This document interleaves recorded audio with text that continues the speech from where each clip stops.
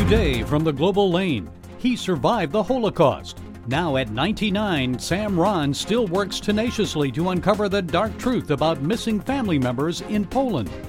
We got this resistance and we did not know why. Why wouldn't they want him to have a reunion with his cousin?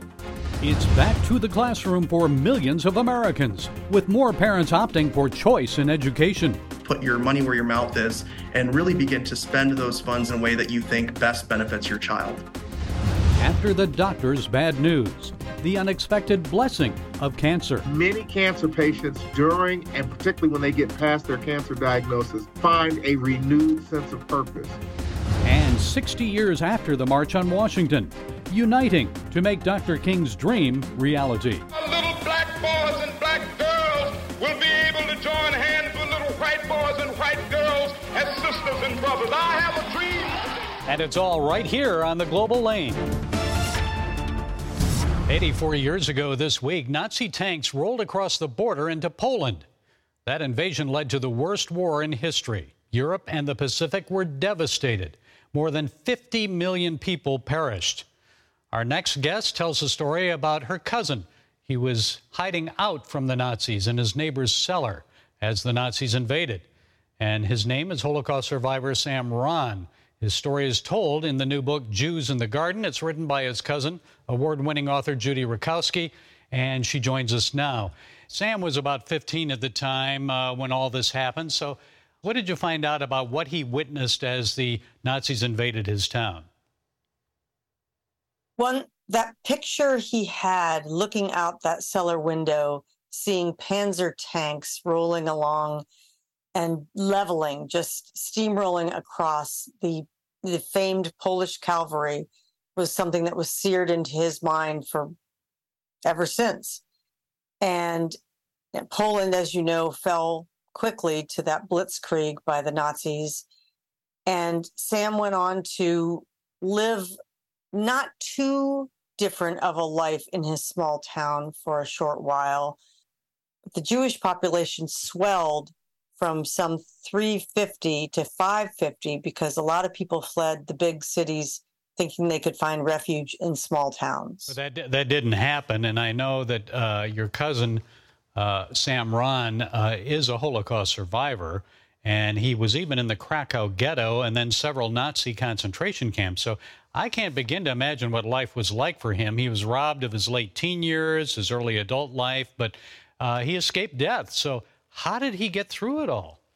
People were always speaking gloom and doom. They were saying, when he was in 4 different camps, and they actually snuck into the Krakow ghetto.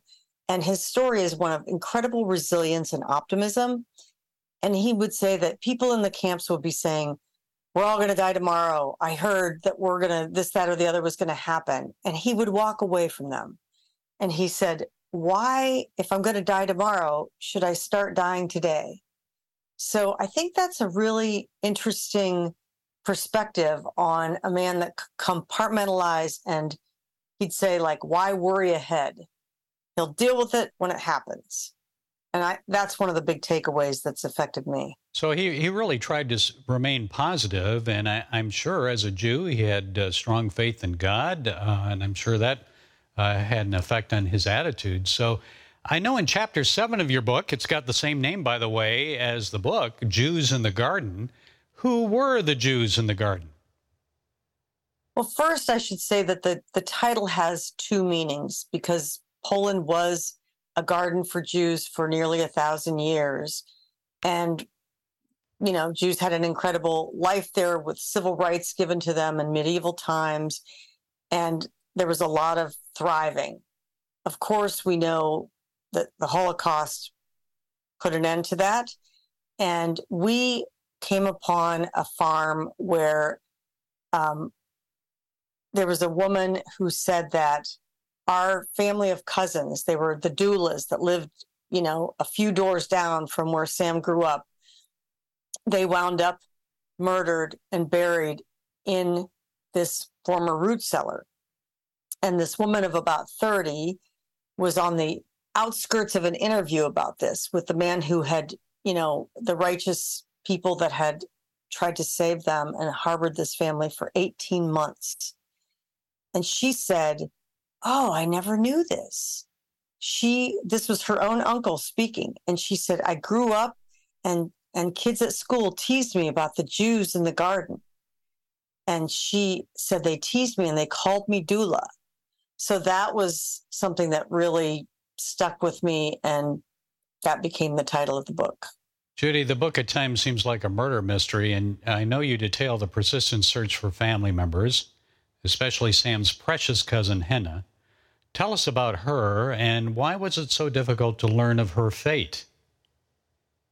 Well, that's a great question, because when I first traveled with Sam, I went to Poland with Sam 9 times. And on our first trip in 1991, not long after communism fell, Sam had been welcomed with open arms by former neighbors and people who had done business with his family. And then someone gave him the tip that this Henna had survived, when he tried to pursue it, people shut down. And they just said, I don't know. And they turn away and, look down and away in a very evasive fashion, as someone who's a career journalist that I've observed the way people react. Anyway, we chased all over the place trying to find this living survivor, someone he knew who he'd seen every day when he was growing up. And we got this resistance, and we did not know why. Why wouldn't they want him to have a reunion with his cousin?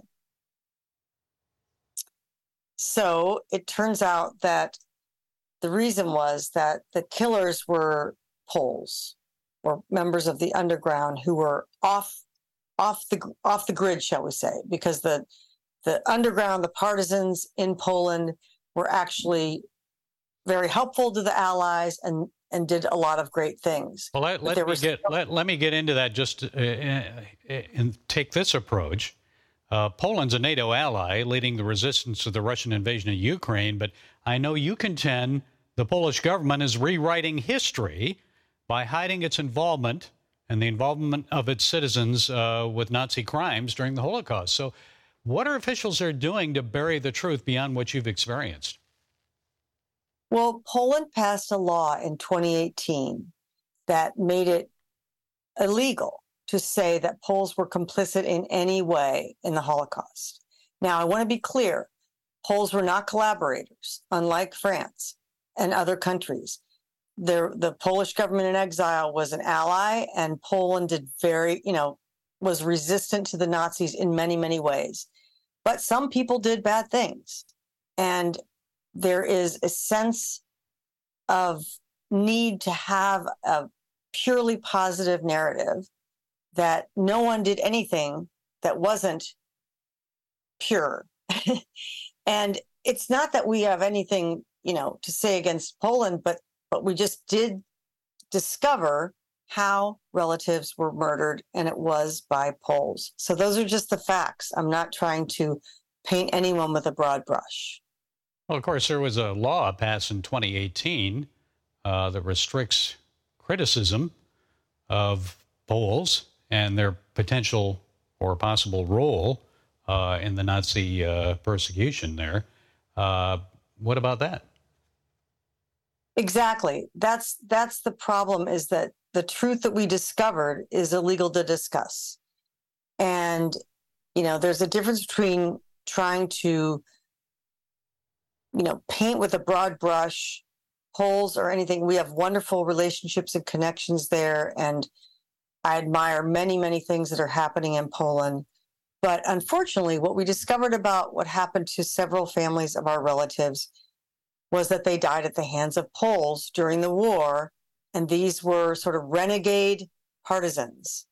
And it's an unfortunate fact that is not really allowed to be discussed in Poland today. Okay, may God bring the truth to light. It's an amazing story of survival and tenacious efforts to uncover the truth.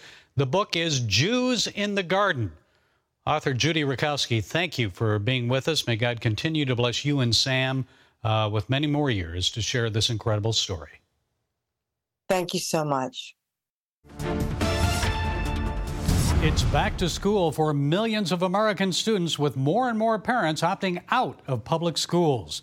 At least 14 states and the District of Columbia have enacted voucher programs, making school choice more affordable for parents.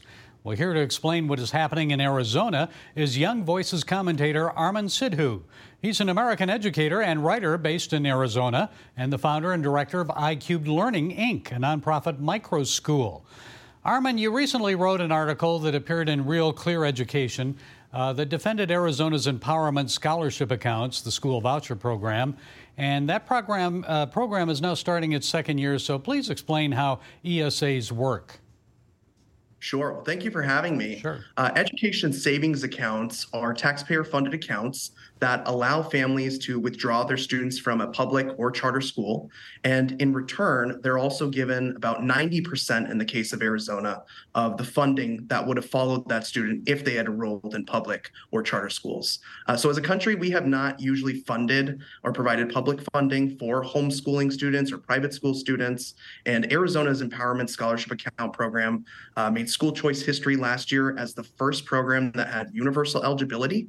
So families for the first time when they withdraw from a public or charter school are also able to make sure that their funds, because families that are homeschooling or private school families pay into this very same public school system that we all do, and they actually get to utilize those funds at their discretion. Well, why do you believe Arizona's program is working so well? So I think part of it comes from what we've seen after the pandemic. The pandemic became the first time where parents really got to see up close how their child's instruction was being planned. And I think we came away from that experience with the idea that online learning, although it had a lot of areas where it could work on, it had enough to the point where parents felt confident to withdraw their students from public schools. And a lot of the avenues where we see parents frustrated the most, one part of that is safety. So looking beyond just school shootings or events like that, but also things like bullying when they become chronic can really impact a student's achievement in school and their feelings towards school. So safety becomes one avenue where a lot of families are being attracted to this program in Arizona. And the other part would be instructional or curriculum. So as a parent, if you disagree with the way that your public school has formulated a curriculum, this ESA program became an opportunity for you not only to withdraw your student, but to also, in other words, put your money where your mouth is and really begin to spend those funds in a way that you think best benefits your child. So if you have a student that maybe is struggling in reading and you haven't seen much progress in your public school, a lot of families like to utilize these so that they prioritize the subjects and the skills that their children need the most assistance with. So I think those have been the two driving factors that have made Arizona's program, which now represents about 64,000 students, popular with parents. Well, one criticism about vouchers is that taxpayers pay twice for students attending public schools and then also for those using vouchers to attend private institutions. And they say only the affluent can afford them. So your thoughts on that? Yeah, so a lot of the opposition tends to focus and makes vouchers seem as if they're subsidies for the affluent. And I think what we really need to get away from is understanding that the options that are available to us, especially after the pandemic, look far beyond the traditional school. So I like to think of micro schools as the one-room schoolhouse that we used to have in this country, where instruction was really developed and guided by the people that were there. So you had smaller staffs. You usually had grade levels that were mixed. So instead of the public school monopoly system where we have one grade level per teacher, which can be very expensive to maintain, micro schools really customize instruction, not on the basis of when the kids were born or their age, but on their appropriate need. We should start to look at consolidation, closure of some public schools if they're not meeting the needs of their local community. So these ESA programs, even though it sounds as if we're doubling, I think we need to pay attention to the long game here, which is to say, what is going to happen to the public schools? If a public school is not able to function, it cannot attract the level of enrollment needed to sustain it for taxpayers, then we need to say, what as a community does our school need to look like? Are we a community that maybe works better with micro schools? Is this a community where the local public high school is the center of life, as it is in various rural communities? So really, those are the areas where we need to push back on the opposition and think about the long-term benefits of this type of program. Okay, Arizona is setting the example for the rest of the nation. Young Voices commentator Armin Sidhu, thanks for sharing your time and insights. We appreciate it, Armin. I appreciate it. Thank you so much. Although the overall cancer death rate is in decline in the United States, the big C can devastate a person not only physically, but also emotionally. So how do you cope after the doctor gives you the bad news? Well, Reverend Percy McCray is here to share some thoughts. He leads the faith-based outreach of City of Hope. Reverend Percy, much attention is given to overcoming cancer physically, but we know it can also be emotionally devastating to cancer patients, their friends, their family. How do we deal with witnessing the physical decline of our loved ones? It's difficult. Well, it is difficult. At the end of the day, having cancer, being told that you have cancer, working through cancer, and then supporting people with cancer is just a difficult endeavor across the board. I'm a cancer survivor myself, now going on my 5th year, and I thank God that no evidence of disease at this point. But I've been through this. I've stepped through it, and I certainly have supported cancer patients close to 3 decades, 18 years at the bedside as a chaplain, et cetera, et cetera. And the key dynamic to understand here is that we need to understand the human dynamic of being told that you have cancer. That is not a simple task. So if you're supporting people with cancer, first and foremost, we need to be cognizant and sensitive to the fact that everyone, particularly people of faith, may have bad days. They may have tough moments that we need to be prepared to help them step through and walk through and not judge them under those circumstances. And you're in the valley with them. And so what's the biggest mistake that people make when they discover someone has cancer? The first mistake that I think that people make is sharing experiences of other cancer patients to a cancer patient. Everyone's journey is different, unique, and we need to be mindful that what may have happened with one or other individuals may not necessarily be the experience at all for that particular cancer patient. So we've got to clear the slate. We come in with a clear slate, and we don't have anything kind of in the chamber. We need to allow that narrative to be unfolded before us, and then we need to step through that uniquely based upon that person's scenario. Second mistake that is made is that I think particularly as believers, we tend to dive right into the place of, well, if you only have enough faith, you wouldn't have cancer or you'll be healed of cancer. And I've been doing this long enough, and I am also a surviving cancer patient to know that I can tell you lack of faith is not necessarily associated with being diagnosed with cancer and or having a negative experience with cancer. So let's take that off the table and take that out of our repertoire and not lean into that. Let's step day by day, minute by minute through the process to understand where that person is and allow the grace of God to be part of any and all things that we do and say with those individuals. And you talked about the blessing of cancer, and you mentioned that you had cancer yourself. You're a cancer survivor. What's the unexpected blessing? Yeah, I'm a colorectal cancer survivor. Had a third of my colon removed. You can just call me Pastor Semicolon if you like at the end of the day. But the blessing, and I've seen this happen many, many, many times, is that many cancer patients during and particularly when they get past their cancer diagnosis find a renewed sense of purpose. They feel compelled to give back to the community and the world at large in some meaningful way. And so, believe it or not, many people have found either a renewed sense of purpose or a purpose that was driven particularly by their experience of cancer. And so God can be glorified, edified, and the people of God can be supported and nurtured by a cancer journey based upon one sense of now a committed purpose that they have found and that they believe that their cancer served a purpose in their life. It changed their priorities. It renewed their relationships. And briefly, tell us about the City of Hope. City of Hope has just been recently listed as one of the top 10 best hospitals in the United States of America. We are privileged, and I'm privileged to be associated with this organization. And we see patients from all across the world. We have facilities in California, Chicago, Phoenix, and Atlanta, Georgia, patient-centered and precision medicine and care that is driven around advanced diagnostics and one of the world-leading centers with regard to trials and new things that can be done from a cancer treatment perspective, listed at one of the top 10 best hospitals in the United States of America by U.S. News World Report. Okay, Reverend Percy McCray, thank you for setting us straight today. We appreciate it. Bless you. Have a great day. This week marked the 60th anniversary of the Civil Rights March on Washington and Dr. Martin Luther King's historic I Have a Dream speech. We hold these truths to be self-evident, that all men are created equal.